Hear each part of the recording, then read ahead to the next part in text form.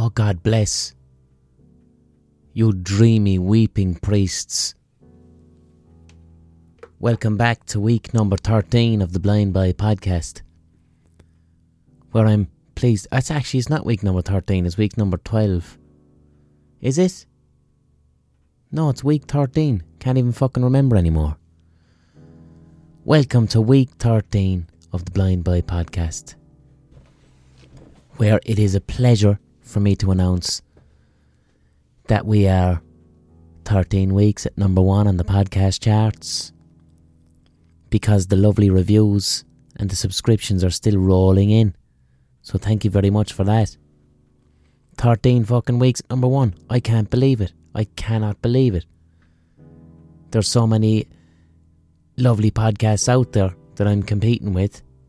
Well, I don't like saying the word competition. See, there you go now. Focusing on charts, and all of a sudden I think the podcasts are a competition. That's what it's done to my mind. Podcasts are not a competition. How could I possibly compete with the likes of the Irish History podcasts, one of my favourite Irish podcasts? I can't compete with that. It's two completely different things. It's not fair to even put us in the same territory. We're doing different things, and we're each good at what we do. The Alison Spittle podcast, which I also enjoy. I don't want to compete with Alison. She's sound. I want to join Alison on a similar journey in the woods, and we're each doing our own little thing. I'm collecting conkers, she's making rubbings of leaves, and we're grand. There's no competition, cunts. But we're 13 weeks on the number 1 spot. So thank you everybody for all of that stuff. I want to go fucking Bryan Adams on it. That's what I want to do. Bryan Adams was he got 16 weeks at number 1 in the charts with that song Everything I Do, from the soundtrack Robin Hood, Prince of Thieves, which it was on Netflix recently. Oh my God, is it a pile of shit. This was a massive fucking film. Have you watched it? Robin Hood, Prince of Thieves with Kevin Costner and Morgan Freeman. It is just an American cocaine frenzy of what they think Europe was like, based on a rumour that they heard from a 7-year-old. It's just nuts. I mean, it's a bit racist as well. Yeah, it is more than a bit racist. It's very racist.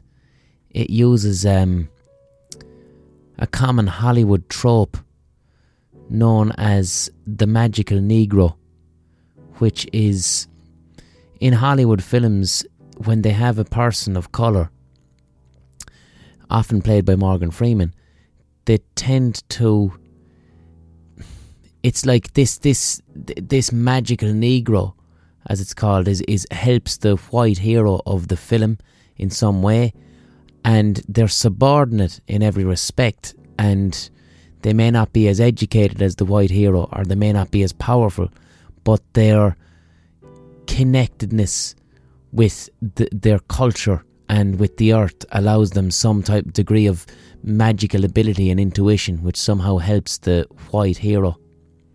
I tell you where I also saw this trope, but it wasn't applied to a person of colour. It was applied to an Irish person, and it was in the film Philomena, which came out, I think it was about, was it 2013? And Philomena, if you remember, it's actually quite a good film. It's Steve Coogan and Judi Dench, who plays very convincingly. She plays an old Irish woman. Fucking fantastic. But the film Philomena, on critical analysis, uses the trope of the magical Negro, or the magical other, as we'll call it, because Steve Coogan is essentially the English-British hero of the film. He's like a government worker, and I'm recalling, I haven't seen this in 4 fucking years now, lads, so I'm recalling it vaguely, but Coogan is kind of living a London busy lifestyle. I think he works for the government, or he's a journalist or something, but he's got this kind of, stressed city lifestyle. Lattes and cars and whatever the fuck. And he meets this woman, Philomena, played by Judi Dench, who's a rural Irish woman in her 50s or 60s. And I think it's based on a true story. I think it is based on a true story, but Philomena, anyway, she spent most of her life in a Magdalen laundry, and the Catholic Church took her baby at birth and said that it was going to an orphanage, but the church actually sold it to a wealthy American couple, sold her child. And that did actually happen in the Magdalen laundries of Ireland. But anyway, the way that the character of Philomena is treated in this film is very much in the style of the trope of the magical Negro, because Coogan is the hero and Philomena is portrayed as this thick, stupid paddy. But the kind of the heart-touching moments in the film where they try and develop the relationship and conflict between Coogan and Philomena, this kind of chalk and cheese relationship, you as the audience member are given the impression that even though she's a thick paddy, that her life experience gives her this magical wisdom that transcends the shallow experiences of Steve Coogan and his high-flying London lifestyle. Does that make sense? It's like Philomena's ignorant wisdom adds something to his character, and then he, as the white hero, learns something about himself.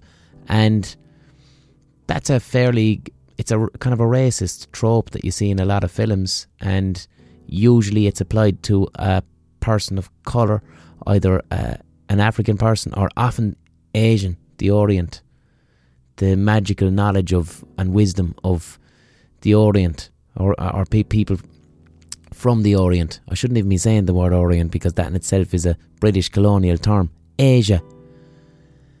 But often Asians in films are portrayed as having a deep mystical knowledge, which possibly could connect to the theme of a previous podcast, which is the themes of individualistic culture such as the Western culture and collectivist culture such as Asian culture, that often we in the West look at Asians in our media as having this grand wisdom of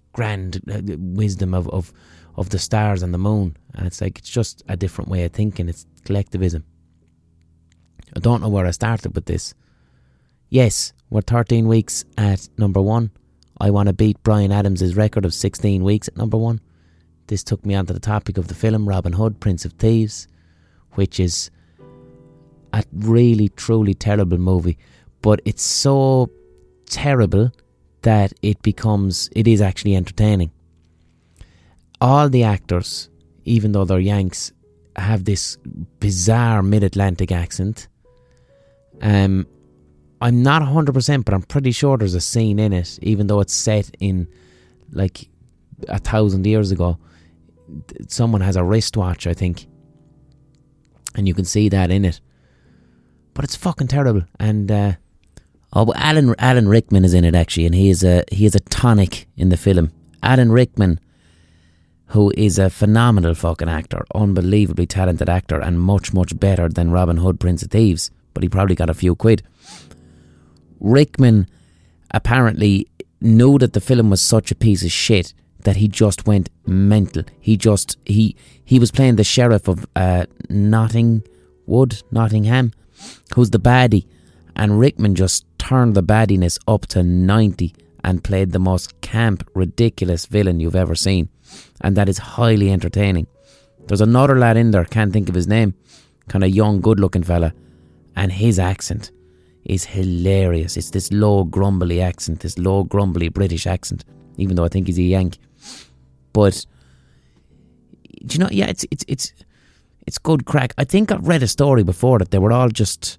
I think they shot some of it in Ireland, and they all just went on the piss every single night. So a lot of the scenes in it are so bad because they're all so badly hungover. I don't know where I heard that. I think someone said it to me on Twitter. Could be bullshit. Could have dreamt it. Yeah, Morgan Freeman is in it, playing what we'd call a Moor, which is what they used to call Muslims in North African Muslims in the 11th centuries, around times of the Crusade. It's a horseshit piece. It's a piece of shit. It's a real piece of work. But I'd give it a look. One thing that is interesting, that is quite redeeming, is when I saw it on Netflix, because I remember Robin Hood, Prince of Thieves when I was a kid. But when I saw it on Netflix, the thumbnail that they'd chosen to use to advertise the film on Netflix had Morgan Freeman as the lead, which is quite interesting because he wasn't the lead. He was typecast into a rather racist role to support a bullshit story that's based on an English myth, and it didn't even represent it properly. Robin Hood, the fuck. Jeez, lads, I'm 10 minutes into the podcast and I'm already blazing out the hot takes. I can't tell. Maybe I managed to offend someone there, possibly. I don't know. I can't tell if it's my place to deconstruct racist narratives within cinema. Is it my place to speak on the trope of the magical Negro within film, and me as a white male? I don't know. All I can say is that my context and intent is sound. So apologies for anyone who feels offended by that. But I mentioned the term trope, in case you're wondering what the fuck is a trope, because I jumped straight into that one. A trope is, I don't know, I think I mentioned Carl Jung's archetypes a few podcasts back. A trope is kind of like an archetype, but it's more, it's constructed by the conscious mind. It's not, an archetype is something that exists in dreams. An archetype would be the goddess figure or the father figure or whatever that appears in your dream and that comes from the unconscious. But a trope is constructed by culture, and usually cinema tends to be kind of media, mainstream media tends to be what the Marxist philosopher Althusser would call part of the ideological state apparatus, in that it is films would be used to keep an existing system of power in place. So, within cultural Marxism, or critical theory as it is known, if you're not a conspiracy theorist, within critical theory, you would try and deconstruct media, ideological state apparatus, and pick out these tropes as a way of uncovering the hidden structures of power within that media.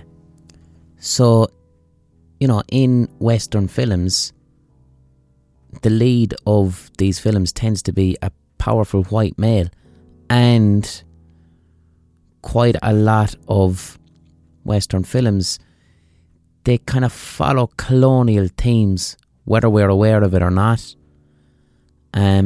If we hark back there to the instance of Philomena that I was talking about, that is, I would argue that the use of the Philomena character and portraying her as the magical Negro or magical other trope is an example of a colonial ideological state apparatus, whereby it's kind of like, yeah, we colonised the Irish, but they're thick bog trotters that needed colonisation. But you know what? We were very kind to them, and we can continue to be kind. And if you listen, you can learn something from them too, because they are people of the earth. We might have all our money and our books and our education. Oh, but the Irish people, they can speak to the plants. Do you know what I mean? That type of shit. And in Philomena, it's Irish people. In Robin Hood, Prince of Thieves, it was North African people. And just look at films. You pick them out. Pick out the trope where that is used, and it tends to be a colonial narrative. The Yanks they've kind of turned it around a bit. The Yanks have a really weird one, where Yanks will do a film about Vietnam, or they'll make a film about the Iraq War, and they will show how they did actually use colonialism on whatever country they were trying to colonise, and then they write a film about how upset it made their own soldiers for having to colonise it, that's an almost an extreme postmodern twist on this type of colonial filmmaking. Lads, I'm gone fierce academic all of a sudden. This is nearly...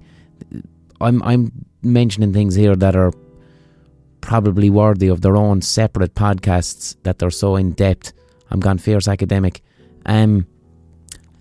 Actually, no, because I'm just after copping onto something now.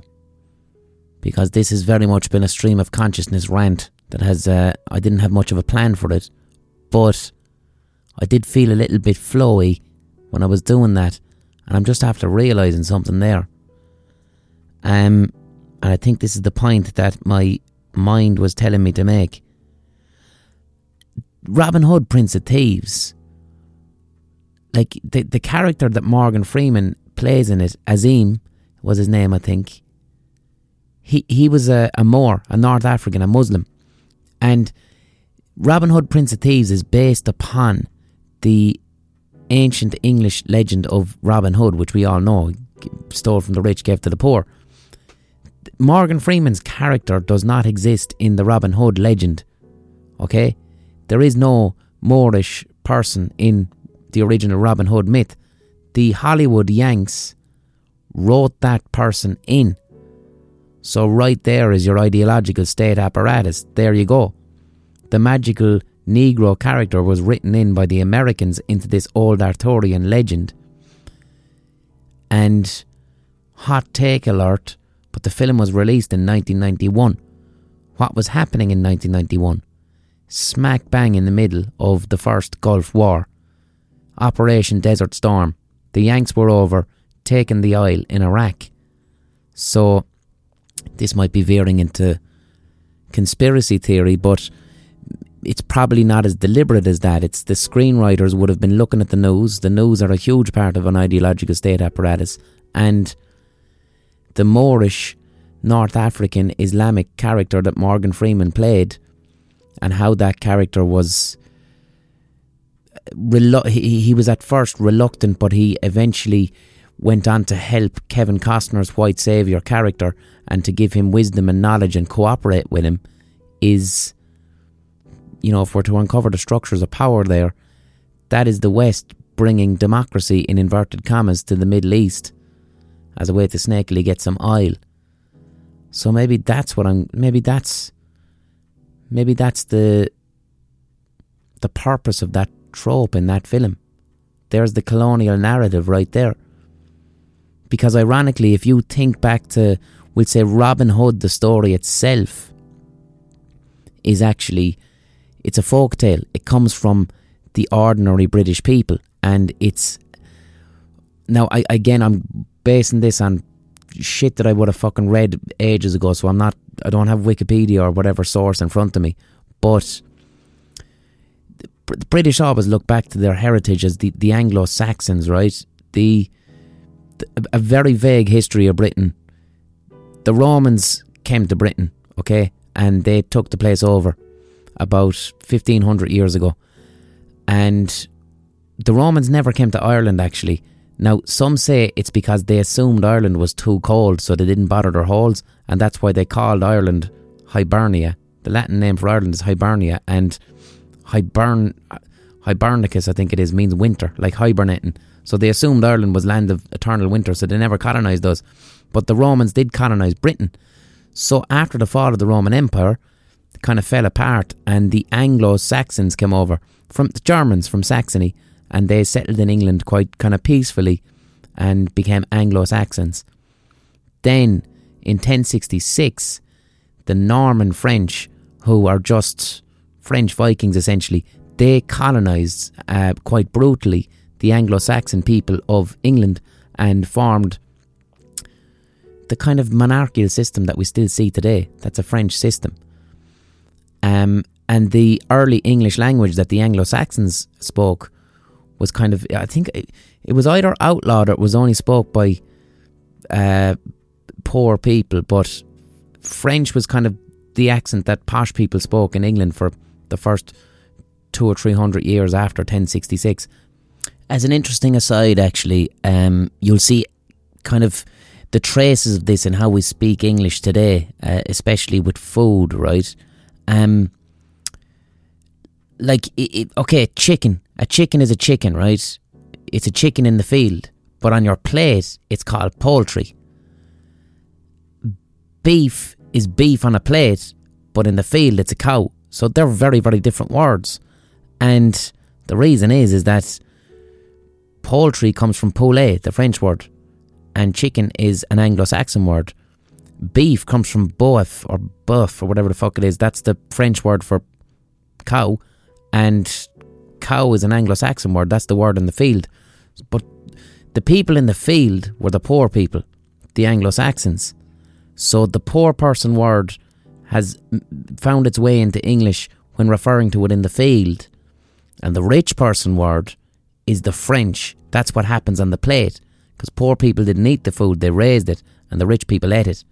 And that is evidenced in how we speak English today. So anyway, this is what I'm getting at. When the Normans conquered the Anglo-Saxons in Britain, they did a thing called the Domesday Book or the Doomsday Book. It was like this big system of taxation and recording who was there in the land.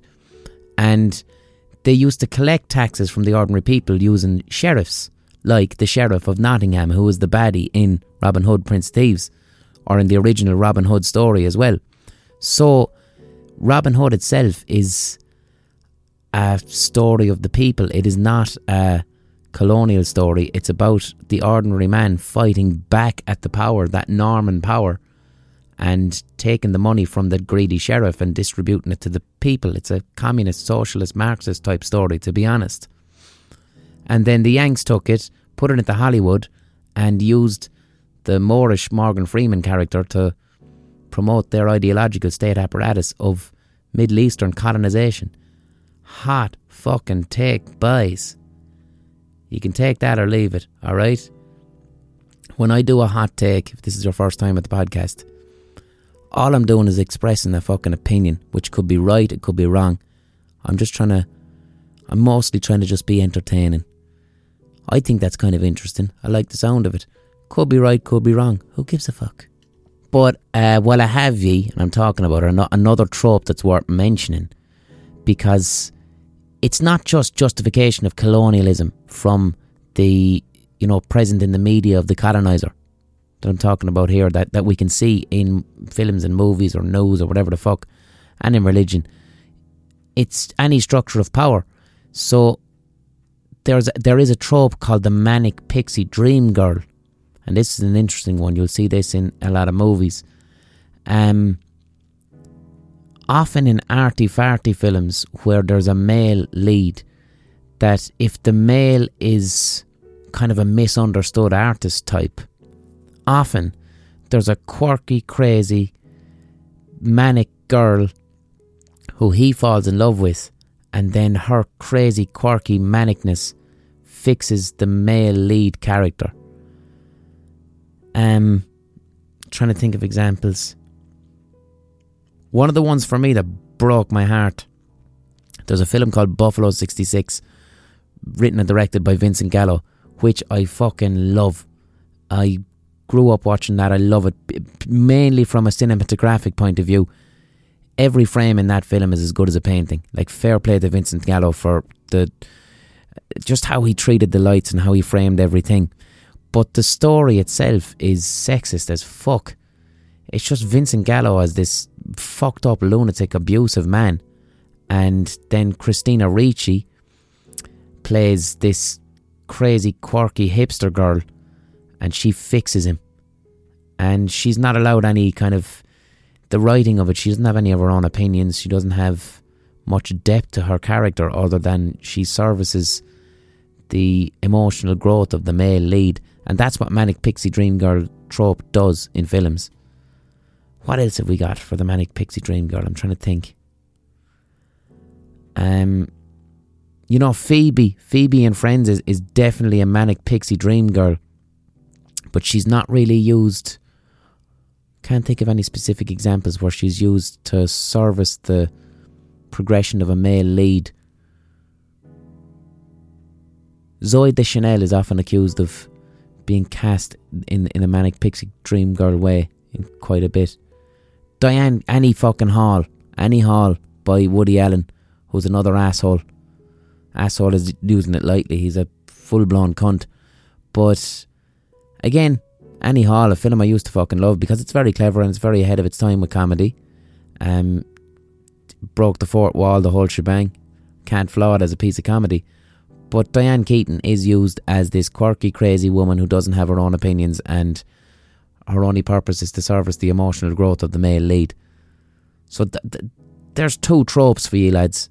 The magical Negro and the manic pixie dream girl. And there's loads of them. There is fucking loads of tropes. I might do a separate podcast on tropes alone. I should have saved that bit for deeper into the podcast, shouldn't I? I usually start off with something more kind of light-hearted, and then all of a sudden... But I just went straight deep in, didn't I? Straight in. Fucking hell. Into the river with no wellies. Cold feet. Do you know what I'll do? I'll talk about the weather now. I'll talk about the weather 20 minutes into the podcast. The weather in Limerick tonight is fucking mental. It's absurd. There's these big, mad, fat hailstones out there, right? And it's quite unique. I've never experienced the weather like this. So there's hail and gale-forced winds. Gale-forced winds. There's winds out there of about 60 miles an hour. And it's lashing these lumps of hailstones sideways. So it's quite unpleasant. It's like going out and all of a sudden you look up at the sun and the sun is made out of razor blades. It's a lashing off your eyelids. So it's quite unpleasant to be out there. But I did have to stick my head out because it was such phenomenal and odd weather. I wanted to experience it. And what I found was, whatever about getting small little balls of ice lashing off the cheek of my face, the sound was unlike anything I'd ever heard before. The wind had this brand new distinct howl.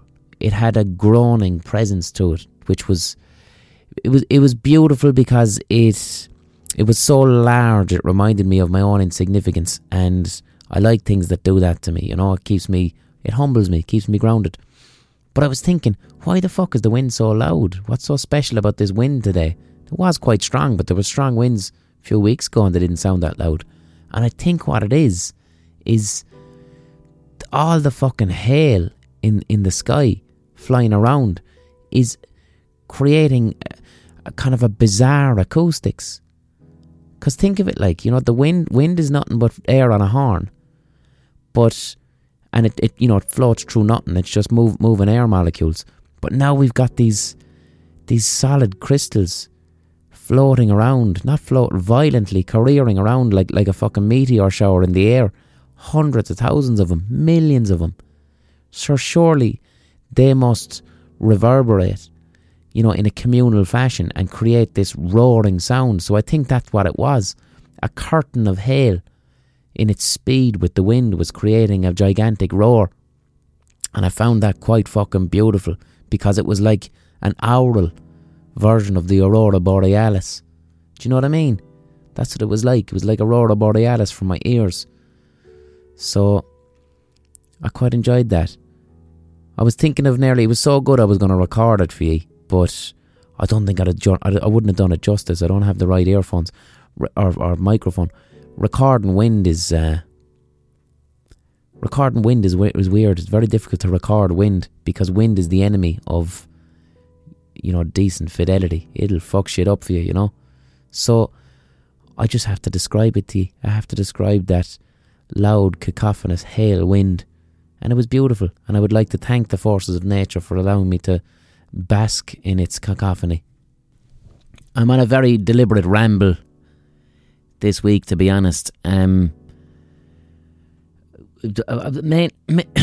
reason why is I was listening earlier on. I went to the gym earlier on to do a bit of heavy lifting from my chest because of my slow metabolism. I have a fierce fucking slow metabolism. If I look at a Mars bar, I grow a pair of tits. So I must continually lift weights to speed my metabolism up. So I was listening to Bill Burr's podcast today while I was in the gym, and Jesus, he's something else. He's fucking fantastic at he just talks into a mic for an hour and a half, and I don't think he plans or structures it whatsoever. And there is a beauty to it. Like today's episode that he did, or it was Monday's one, it was nearly ignorant. He was watching an American football game halfway through and getting distracted from his own podcast, getting distracted from paid adverts that he was doing. And it was a bit of a slap in the face for me, because in recent podcasts I've been getting slightly more structured in how I'm delivering them, and that's not a podcast then, that's a piece of radio, and I don't want to do that. The point of a podcast, and in particular the podcast hug, I think, is sincerity. You know, you have to have a degree of talking about whatever you want in a conversational fashion, so that you, the listener, can understand that it's like I'm not talking out of my hoop here. I'm actually talking off the top of my head, and I think that's an important aspect. What else was I at? I'm reading a fantastic book called Beetlebone by Kevin Barry, who is one of my favourite writers. And I don't know, myself and Kevin have been kind of mutual fans of each other's stuff now for a couple of years, just kind of keeping an eye on each other back and forth. And I've featured in his periodical winter pages 2 times in a row, and he gave me a lovely quote for the front sleeve of my book. When I was writing The Gospel According to Blind Boy, I sent 1 or 2 of the earliest drafts on to Kevin, which was a great fucking opportunity for me to have, because it's like sending on a draft, one of my first drafts, to one of the greatest writers in the world, was a great honour. And he gave me 1 or 2 notes back, and those early notes from himself that was unreal for my confidence, because I'd never written a book before. So for Kevin Barry to go, "You're on the trolley," was unreal. And myself and Kevin, actually, while I have you, I might actually say it, myself and Kevin are doing a thing. I don't know what it is. It's in Dolan's Warehouse on the 24th of February. And what I'm thinking is, we'll both, maybe you can still get tickets for it, by the way. I think there's a couple left. I didn't advertise it very much. I suppose I am now. Mainly, I think what we just want to do, we want to go out in the lash and have a few pints after, under the guise of doing a gig together. But I think we'll read a few short stories each of our work, and then hopefully an old conversation in front of the audience. And maybe, and I haven't asked Kevin yet, if I could record that for the fucking podcast, I think that would be class. But I'm reading Kevin's book Beetlebone at the moment, and I haven't actually read it yet. I've read the rest of his stuff, but this is, for me, this is the best work he's done yet. It is fucking flabbergasting. It's, first of all, the premise of it is it's kind of a quasi-historical thing. It's about John Lennon. John Lennon bought an island off the west coast of Ireland in 1967, and he gave it to some hippies. But Beetlebone follows an alternative history of John Lennon staying there. I haven't finished the book yet. I'm only 40 pages into it. But the style of writing is amazing. It's written like a film script. There's a heavy use of dialogue and then very descriptive scenes, and it's third person throughout, but it seems to somehow drift into almost first person every so often, and it has that beautiful Joycean quality to it. Now, people throw out the word Joycean to sound fucking smart, but no, I literally mean it's Joycean, in that the main thing that made James Joyce's work stand out from the rest when he was writing it, especially with Ulysses, is Joyce would have been reading about Sigmund Freud as Freud's work was coming out. And when you read something like Ulysses, often what you're reading on the page is not the words that the character is actually speaking, but the unconscious processes of that character's mind and how language is formed in the brain and the unconscious word associations that happen before the word comes out of the mouth. And that is kind of one of the hallmarks of Joycean writing. And that's present in Beetlebone quite beautifully, because I think for me the greatest success of Beetlebone, reading it so far, is that Kevin is able to use highly poetic language and metaphor, but at the same time, while this is going on, able to engage you into a page-turning story as well. And that is fucking difficult, because when you start getting very flowery and poetic and visual with your language, the mind's eye of the reader can be taken away from where you actually want the reader to go with the story. And Kevin has balanced it fucking beautifully there, and it's a real pleasure to read. And I actually can't wait to finish this podcast so I can climb into bed and read more of it.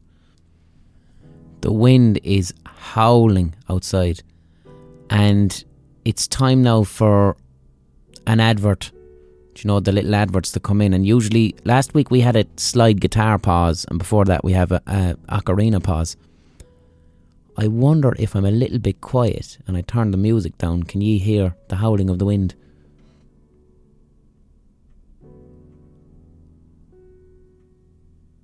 I doubt it. I'll do a little bit of ocarina. So you're either going to hear an advert or an ocarina. Actually, I'll make my ocarina. This is what I'll do. I've got one ear listening to the wind outside the window, and I will try and recreate its intonations using the ocarina as a means of translating the power of the wind through a musical instrument for you, the listener.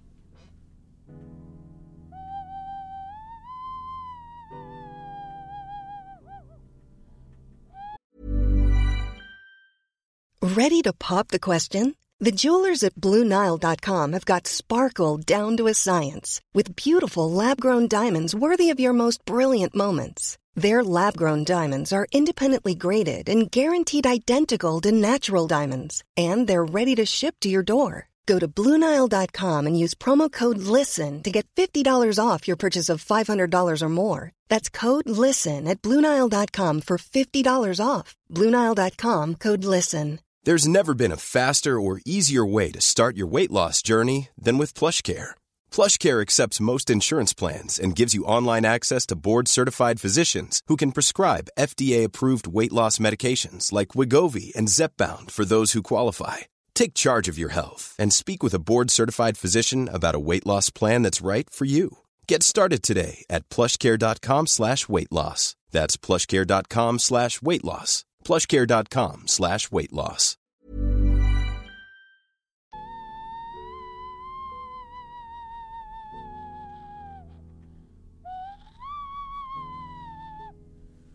So that was that's an ocarina impersonation of the Limerick hail-ridden wind on tonight, Tuesday, the 16th of January.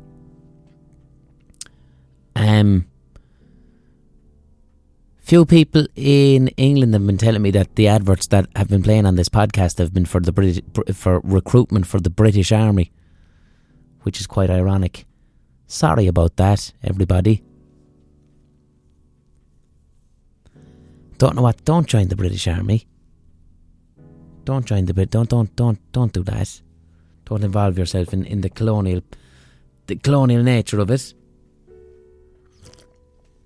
No disrespect to anybody whose family is in the British Army. It's just there's better things to be doing. Become a nurse. So what I was actually hoping to do with this week's podcast was I was over in London at the weekend, as I told you. I'm working on a television project which I can't really speak about yet. I brought over my little lavalier mic, which is a mic that goes on my collar.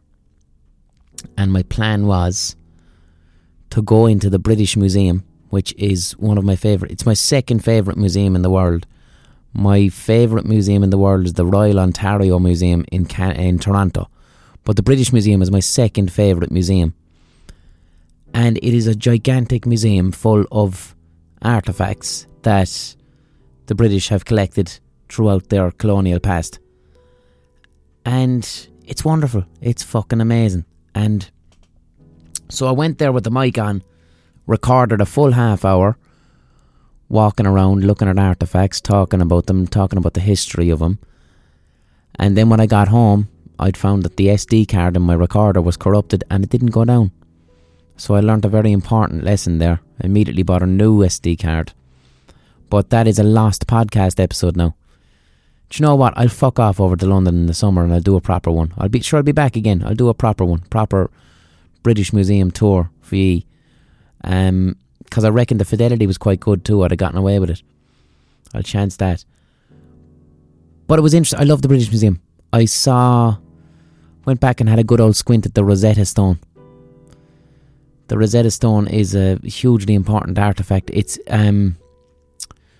when they started digging up the pyramids and finding, the culture of ancient Egypt, and specifically the writing system, the hieroglyphs, they had no idea what the hieroglyphs meant. And then they found this thing called the Rosetta Stone, which contained 3 of the same stories. I think it was a law or a decree. 3 of the same laws in 3 different languages. And luckily, one of the languages was ancient Greece. So it had 2 types of Egyptian hieroglyph, I think, and 1 ancient Greece, because there was a part of Egypt that was controlled by the Greeks. So, using this, they were able to crack the code of what the hieroglyphs meant. Through the Rosetta Stone, this was the key to understand this ancient language. So it's probably the most important artefact in the British Museum.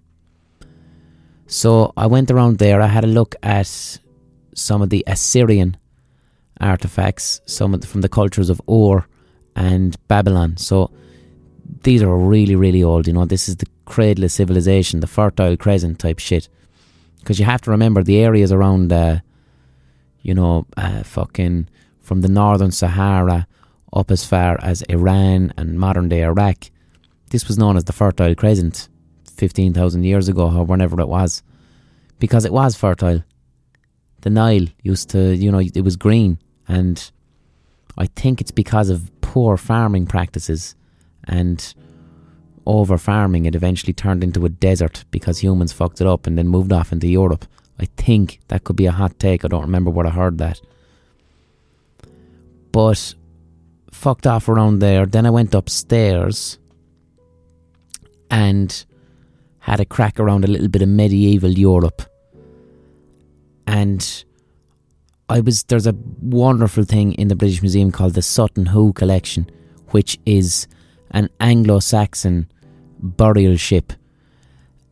It's one of the most important. I spoke about the Anglo-Saxons earlier. They were the boys that came over from Germany and mixed with the native English after the Romans left them, before the Normans. But the Anglo-Saxon Sutton Hoo burial was this woman had a fucking mound of land out her back garden, and she dug it up and saw that there was an Anglo-Saxon chieftain buried with all his gold and his swords and his armour in this wooden ship. And it was very important for historians to find out about Anglo-Saxon culture. But while I was there admiring this beautiful suit of armour and the boat and everything that was there in the Sutton Hoo collection, there were some Polish lads. I say Polish now, they were Eastern European lads hovering around me. And they looked out of place in a museum. Shaved heads, bomber jackets, bodybuilders.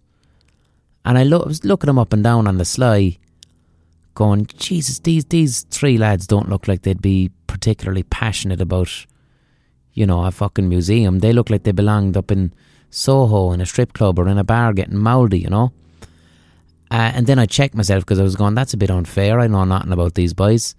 And then I looked closer, and one of them on his neck had this kind of like this cross tattoo symbol, and I'd seen it before, and I'm like, oh shit, that's a Nazi tattoo. So there were 3 kind of really hardcore Eastern European Nazi lads having a debate around the Sutton Hoo collection. And I couldn't understand a word that they were saying, but it scared the living fuck out of me, because here's these, what I can fairly accurately assume are these fascistic looking burly thugs, which is fine. Well, it's not fine, but like when you see burly racist thugs, you go, well, at least they're not smart. But it's like, no, these cunts were in a fucking museum obsessing about white heritage, obsessing about, because I think the Anglo-Saxon thing is very much tied in with Aryanism. The Anglo-Saxons are seen as quite pure racially. Racists do think that. So it was quite frightening to see these scary men who looked like they'd kick my head in, also indulging in the fruits of the mind and history and learning, and backing up their racial ideology with a twisted view of history and being passionate about it. That's the type of shit that scares the living fuck out of me, because that's what the Nazis were. The Nazis were hard bastards, but they were smart as well. So that was quite frightening. Also, what's changed about the British Museum? British Museum itself is kind of weird, because they have the whole building itself it's this massive marble stone building based on Roman and Greek architecture. It has quite a lot of columns. But then within the museum itself are the ruins of what I think is the Acropolis. It's a Greek fucking temple. Couple is about 4,000 years old, and that's in the British Museum. So the museum is a Baudrillardian hyper-real simulacra, which contains within the walls an authentic Greek Acropolis that it was based upon. So I found that quite ironic and amusing. But security has changed in the museum.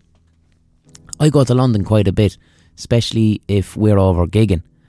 And I'd visit that museum. I usually stay around the West End, because I'd be gigging in the West End. I'd visit that museum maybe 3 times a week if I could. That's my peaceful place in London. I will go there for fucking hours and just stare at artefacts, mainly because history for me, I love history, as you can tell.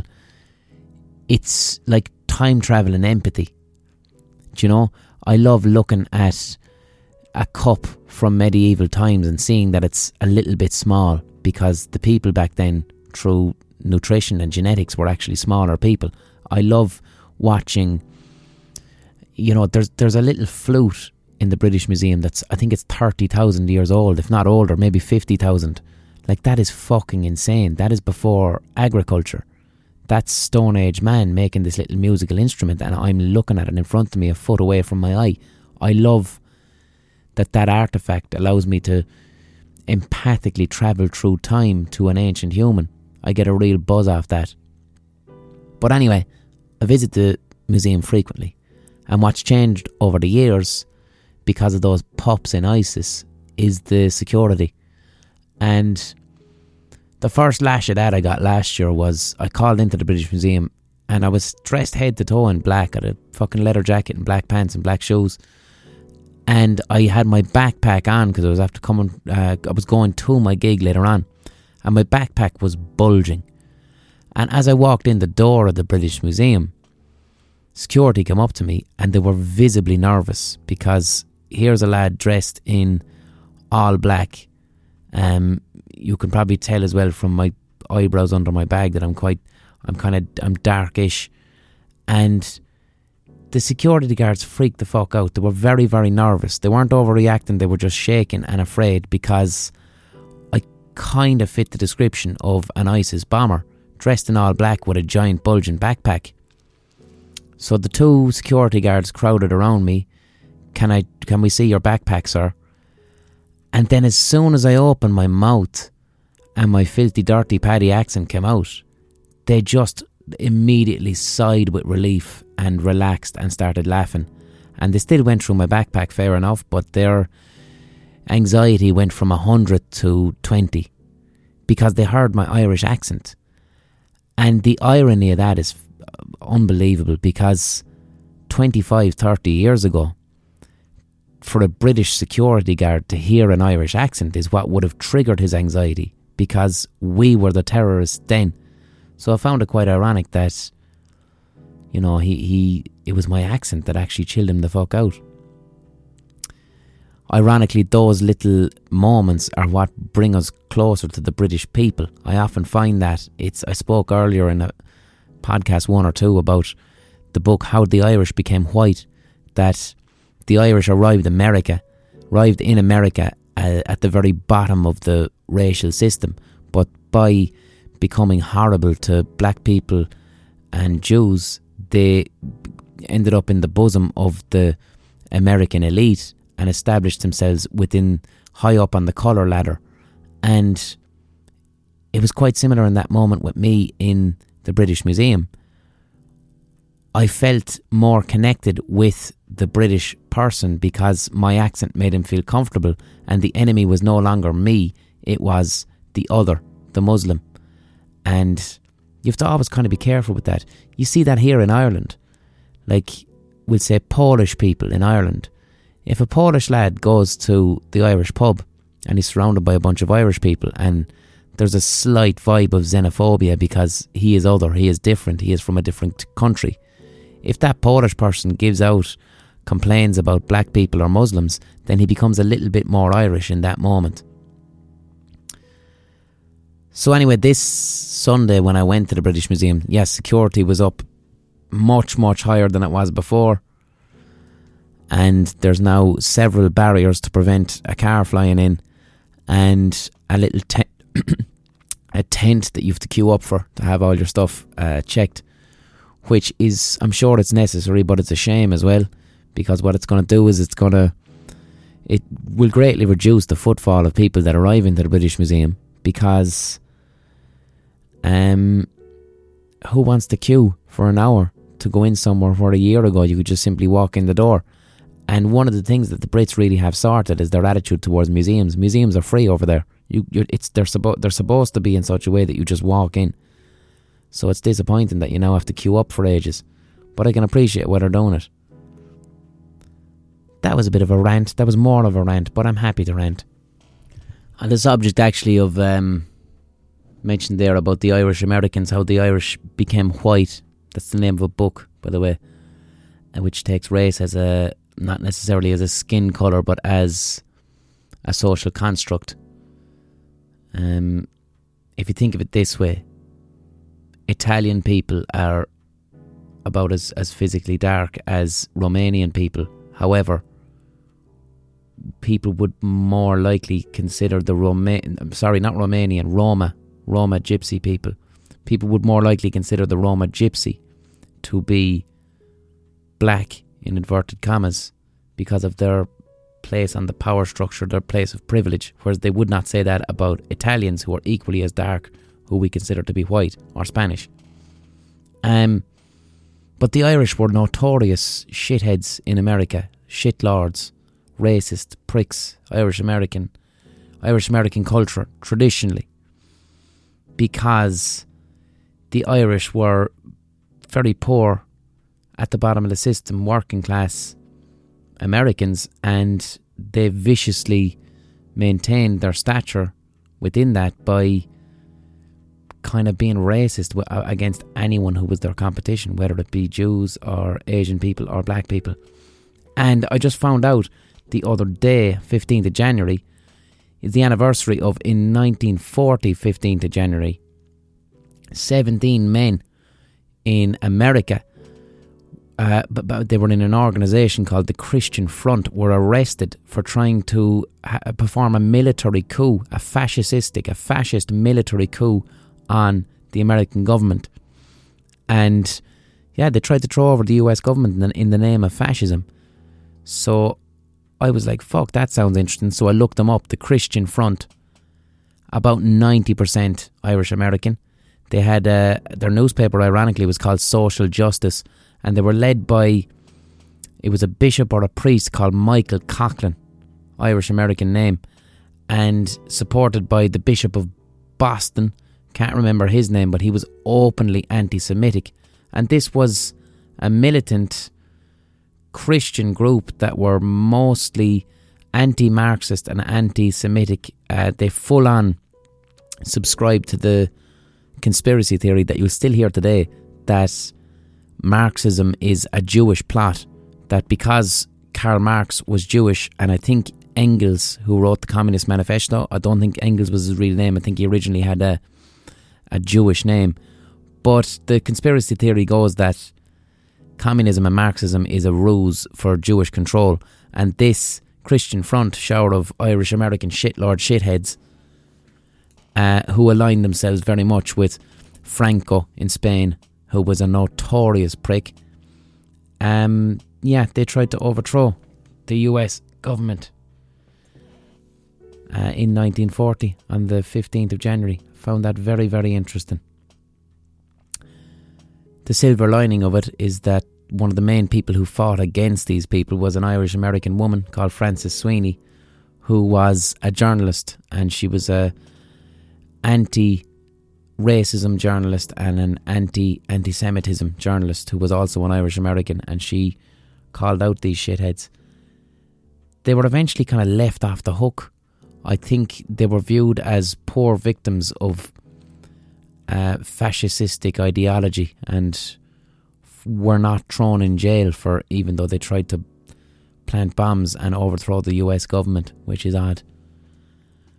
I think it's time to take some of your beautiful, beautiful questions. I'm going to take a mixture of questions from Twitter and Patreon, because I want to keep that sense of equality. Last week I only took questions from Patreon because there was just too many questions on Twitter. I want to thank again this week the people who are subscribing to the Patreon, which is patreon.com/The Blind Boy Podcast. And what this is it's a system whereby if you enjoy the podcast, you can donate a little bit of money to me. Most people are doing €4 a month, some people doing €1 a month, but you know what, it doesn't matter. Whatever small bit that you give means the world to me. It keeps the podcast going, and it's great, lads, to be sitting down to the fucking podcast every week, to be recording it, and for it not just to be something I do for the love of it, to actually be able to earn a couple of quid off it. That is a lovely, lovely feeling, and thank you so much for the little bits that you contribute, because it's the first time I made any quid off the internet. I've been doing the internet for years, and you don't really make money from it. What you make is likes and shares, and hopefully that might turn into a ticket for a gig if you're lucky. So I love this, and thank you so much for contributing to the Patreon. So let's get on to a couple of questions. Before that, actually, I'll recommend an album. Last week I recommended Ziggy Stardust and the Spiders from Mars. This week I'd like to recommend the album John Prine by John Prine. It's eponymous.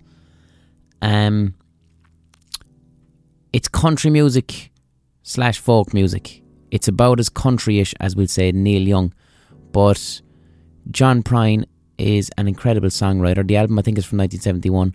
Incredible songwriter. Again, somebody who, his songs are short stories in the Tom Waits, Randy Newman vein. And the album John Prine has got some fucking beautiful songs with unbelievable lyrics that will break your heart. So I think he wrote it when he was only about 21 also, and he's got some being elderly is a theme in his music, which was quite odd for someone that young, but he's got 1 or 2 songs in it from the point of view of elderly people. There's a song called Hello in there about a lonely elderly person, and if that doesn't make you start bawling crying, you're not human, because elderly people are often erased and forgotten about and ignored, and we're all guilty of that. We're all guilty of that. We don't think about the emotions or feelings or needs or wants of elderly people at all. I don't know why that is, but it just seems to be a thing. But the song Hello in There by John Prine on that album John Prine, that will make you ring up your ma or your dad or your grandparents or whatever, or just your neighbour next door who's a little bit older, and it'll make you say hello. Listen to that song, then listen to the whole album John Prine. Questions. James Nesbitt on Patreon asks, why is reality TV so pervasive and popular, and what is it doing to the collective unconscious? I don't think it's doing anything to the collective unconscious. I don't think that's... You can't really fuck with the collective unconscious. What is it doing to our not consciousness, but I would say maybe the zeitgeist. What is it doing to our cultural consciousness? It's certainly heightening our individualism. I mean, reality TV, you have to remember, it did develop along the same time as the internet, so it's devaluing what fame is. Actually, look, I said it to you a couple of fucking weeks ago, lads. Reality TV is one of the reasons I wore a bag on my head. I started the Rubber Bandits the summer that Big Brother was on television, in the summer of 2000, and I became painfully aware that fame was meaningless, that you could become famous and you could become notorious for doing fuck all, and also that being famous doesn't necessarily mean that you're going to be wealthy. So I'm fairly well known in Ireland, but I still have to use the same buses as everyone else, the same trains. I still have to go to Aldi. I still have to live a normal life. So I don't want that. That's unpleasant. So I wear a bag on my head to get away from that devaluing of notoriety that has happened because of reality TV. Why is reality TV so pervasive and popular? Money. I think simply is the answer. Reality TV is incredibly cheap to make. You don't need a team of writers. You don't need a decent director. The people that are on reality television are doing it as part of the gig economy. They just want notoriety. They don't want to get paid properly. Even something like Jersey Shore, they were getting paid like 50 quid an episode or something stupid like that. They weren't getting paid properly. They were making their money from like doing nightclub appearances and stuff. So reality TV is incredibly cheap to make, and it is consumed voraciously. Is that a word? I don't know. It's not reality either. It's if you think as well in terms of money saving, right? Traditional drama, that requires a script writer. Script means that you write every single word in the entire half hour. That is a lot of work. It requires a couple of people, highly professional people, to be paid at the right amount of money, because to be able to write a script requires talent, so there's less people needed. Now, scripts for reality TV can just be written simply by a producer. All they're doing is looking for moments of conflict and follow a simple 3-act structure, and there you go, there's your reality TV. And the meat and two veg of the script is written by the contestants just talking out of their hoops. Connor Corwin asks, or is it Connor Corwin?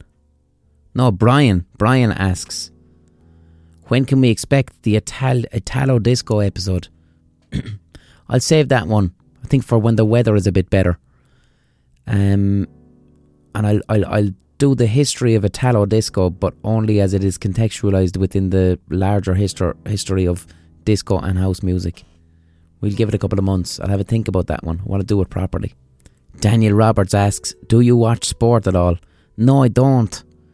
And I don't have the gift of understanding sport, and it pisses me off. I would love to, because it would just mean one more thing that I can be passionate about.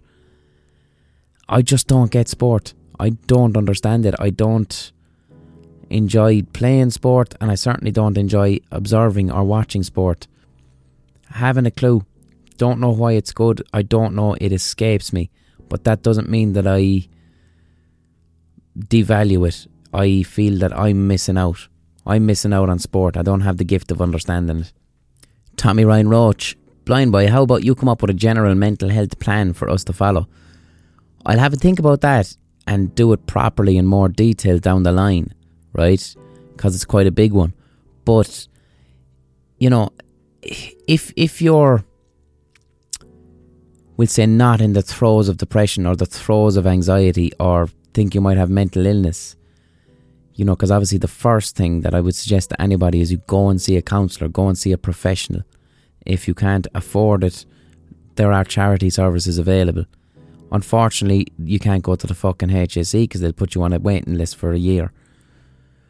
But if you're doing okay and just want to protect yourself, right, from mental health issues, you can't go wrong with, you know, read about cognitive behavioural therapy, emotional intelligence, and mindfulness meditation. Those three things are no harm for anyone to have a lash at.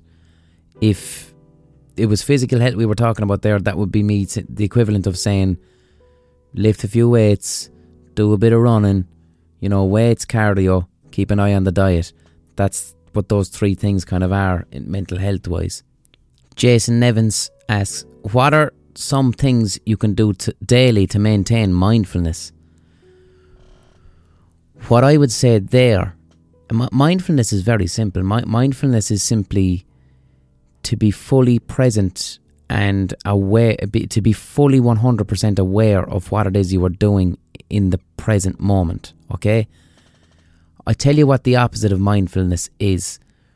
If you're driving a car and you get to your destination and you can't remember the journey because your driving becomes completely autonomous and your head was off thinking about whatever it was, okay?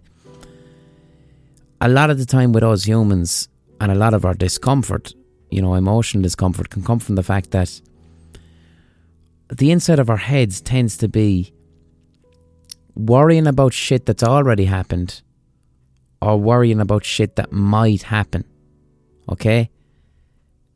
Both of those things are not reality. They're not present reality. What's gone before no longer exists. It's in the past. So to worry excessively about it is not rational. To worry excessively about what might go wrong is also not particularly rational. That doesn't mean you can't be concerned about what has gone before and what has gone ahead.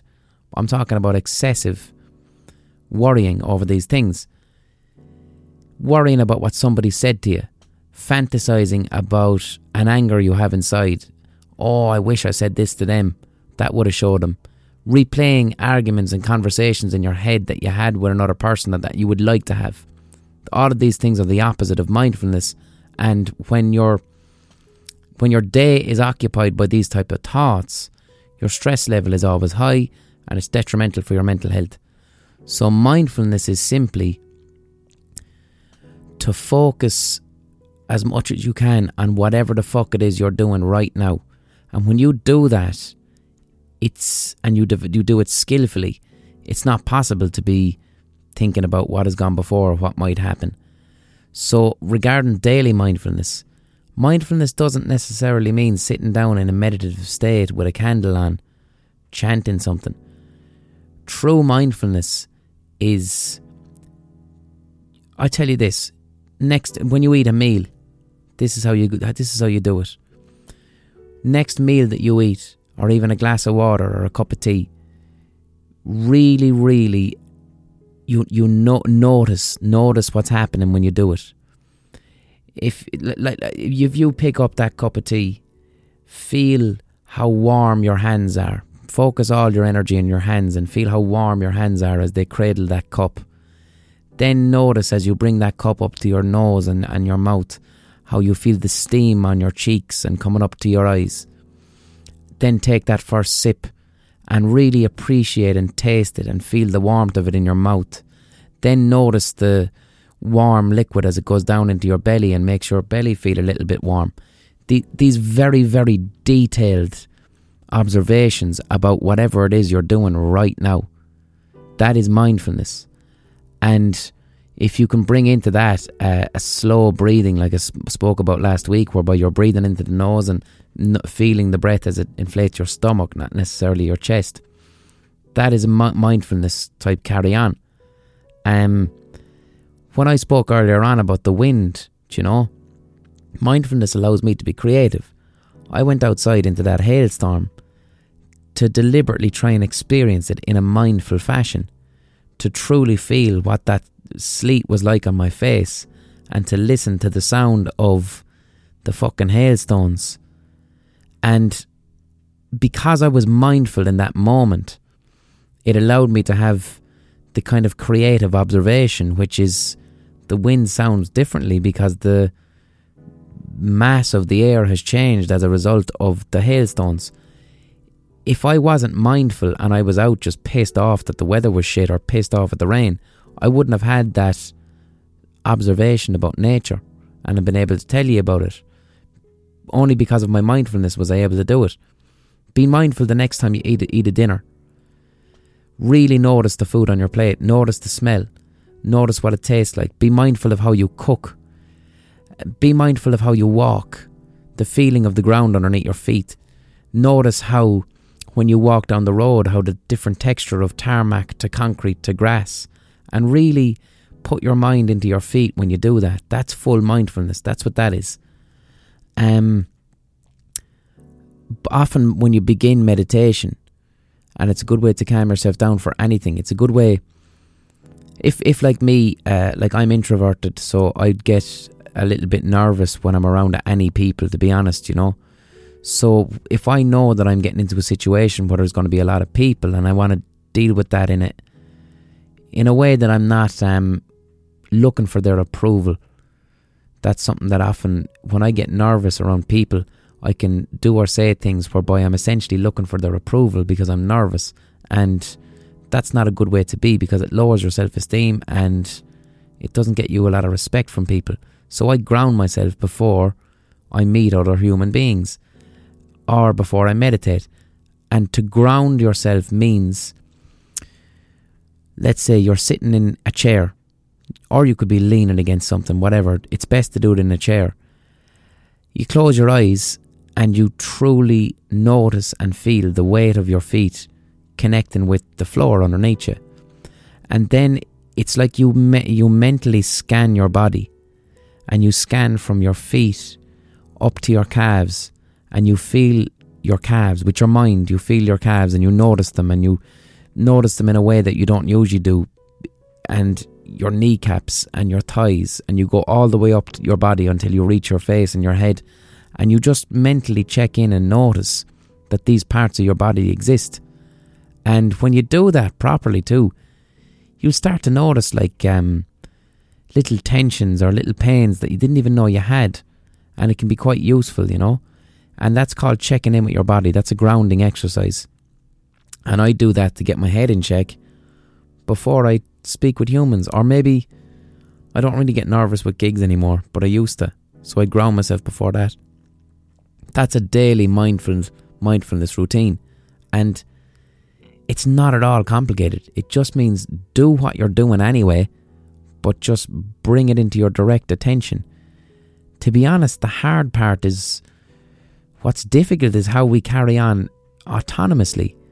It's quite a lot of effort, lads, to be doing the dishes and at no point to consciously consider that you're washing dishes, and for inside your head to be, you know, having a fantasy argument with somebody who wronged you earlier on that week. That's a lot more effort than silencing your mind and looking at the lovely suds and watching the plates as the grease is lifted off with the washing up liquid, and viewing all of this as it is before you, and noticing the smell of the fairy liquid and how warm your hands are and how wrinkly your fingers feel. That's far less effort than having an imaginary argument in your head, which is the opposite of mindfulness, you know. Jamie asks, I'd like to hear your thoughts on death and loss and how you can cope with these things. That's a tough one, but again, I'd bring mindfulness into that, you know. You have to... Death and loss are a guarantee in our existence. They're a given. Death is a given. It's going to happen to us, and it's going to happen to someone that you really love and care about, and they're going to be gone.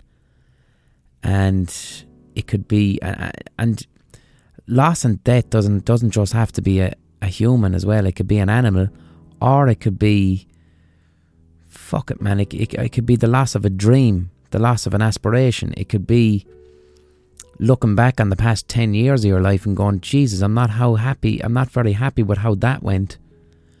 And the key to dealing with it, I think, first of all, you cannot avoid the pain of it, okay?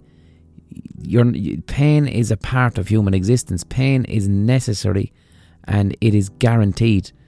So you must experience that pain in a mindful fashion. However, there is a lot of avoidable pain, And the majority of pain that humans experience, I believe, is completely avoidable. It's that shit I spoke about just there. Your brain living in the past or living in the future and fantasizing about negative things that have happened or may happen. That's unnecessary, avoidable pain. But loss and death, that's fucking... That's real pain. There's nothing you can do about it, you know. I don't know if I spoke about this before, but my cat died there about 2 years ago. Now I know that might sound foolish to some people, but that broke my fucking heart because I raised this cat since he was a baby. And when you put a little creature that relies upon you for food and warmth and love, and you raise that since it's a little child to an adult, your brain just thinks that it's a child. Simple as that. So my cat, Charlie was his name, died of a liver disease. He may have been poisoned, I'm not sure.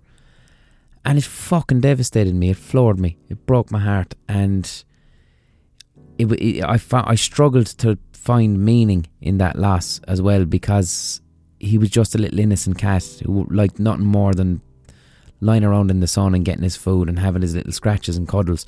So I found it difficult for me to... I mean, what I had to reflect upon is that the quality of his life, when he was alive, he had a very high quality life. But it floored me. It ended up fucking up a gig, I tell you that. I was gigging at Body and Soul.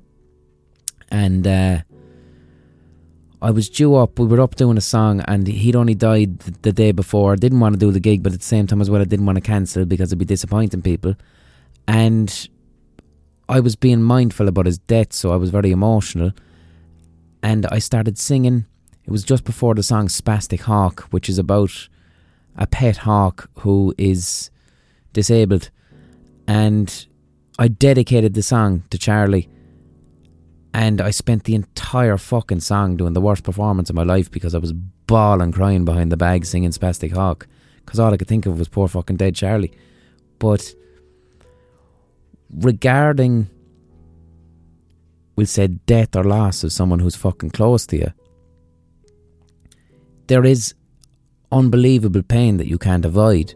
However, you can take great meaning from the loss of that person, because death and loss, inevitably down the line, we can only grow from it, and in hindsight you can look back on that.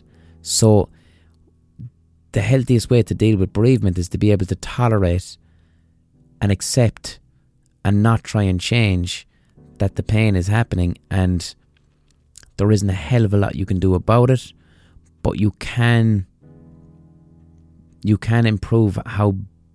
Not improve, but you can avoid unavoidable pain, such as denying to yourself, you know, tears. A lot of men in particular will deny themselves tears over loss, or they'll tell themselves that they're not as hurt as they are, or they'll pretend that it's grand, there's nothing I could have done about it. This is the language of defense mechanisms, and what this does is it creates complicated pain and complicated bereavement, which will only eventually come back and bite you into the hoop. So acceptance, and what acceptance is like, I don't know, if you got fucked into a river and you can't swim against the current, so you decide that you must go with the flow of the tide, but there's rocks ahead.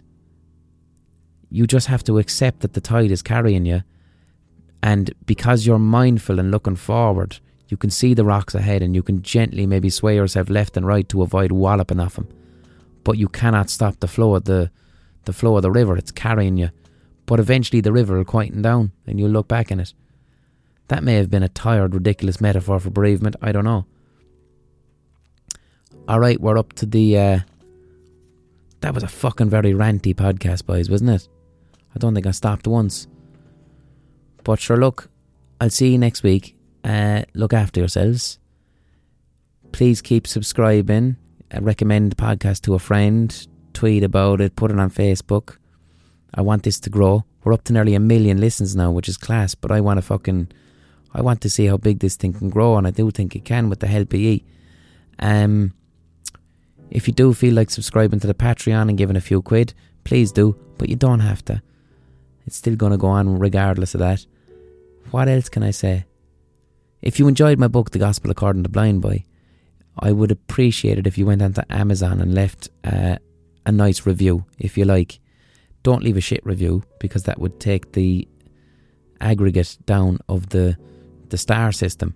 But if I get enough good reviews on it, I think what it'll do is it'll just suggest the book more to people, and I wouldn't mind the book getting into the hands of some Yanks or some more Brits or some Australians, because it's sold quite well in Ireland, but I'd like to grow it beyond that if possible. So if you feel like being sound and you like the book, leave a review on Amazon, please. So anyway, go in peace and have a lovely day and a lovely week, and most importantly, look after yourself. And the little bit I spoke about mindfulness there, give that a crack. It's very simple. If you're eating a bun, if you're eating a sandwich, do it mindfully, see how you get on, and gradually increase that in increments throughout your day, and you will become a happier person. And that's not even psychology, that's fairly basic fucking Buddhism. A few thousand years old, they've been doing that for years. Even the Catholics had a bit of mindfulness. Nuns counting their rosary beads. Counting rosary beads and doing a decade of the rosary, which are beads in your hand, that is a mindful exercise. It is a mindful meditative exercise. You find that with a lot of... A lot can happen in the next 3 years. Like a chatbot may be your new best friend. But what won't change? Needing health insurance. United Healthcare Tri-Term Medical Plans are available for these changing times. Underwritten by Golden Rule Insurance Company, they offer budget-friendly, flexible coverage for people who are in between jobs or missed open enrollment. The plans last nearly 3 years in some states, with access to a nationwide network of doctors and hospitals. So for whatever tomorrow brings, United Healthcare Tri-Term Medical Plans may be for you. Learn more at uh1.com. Religion. I'm not even religious. All right, Yort, have a good one.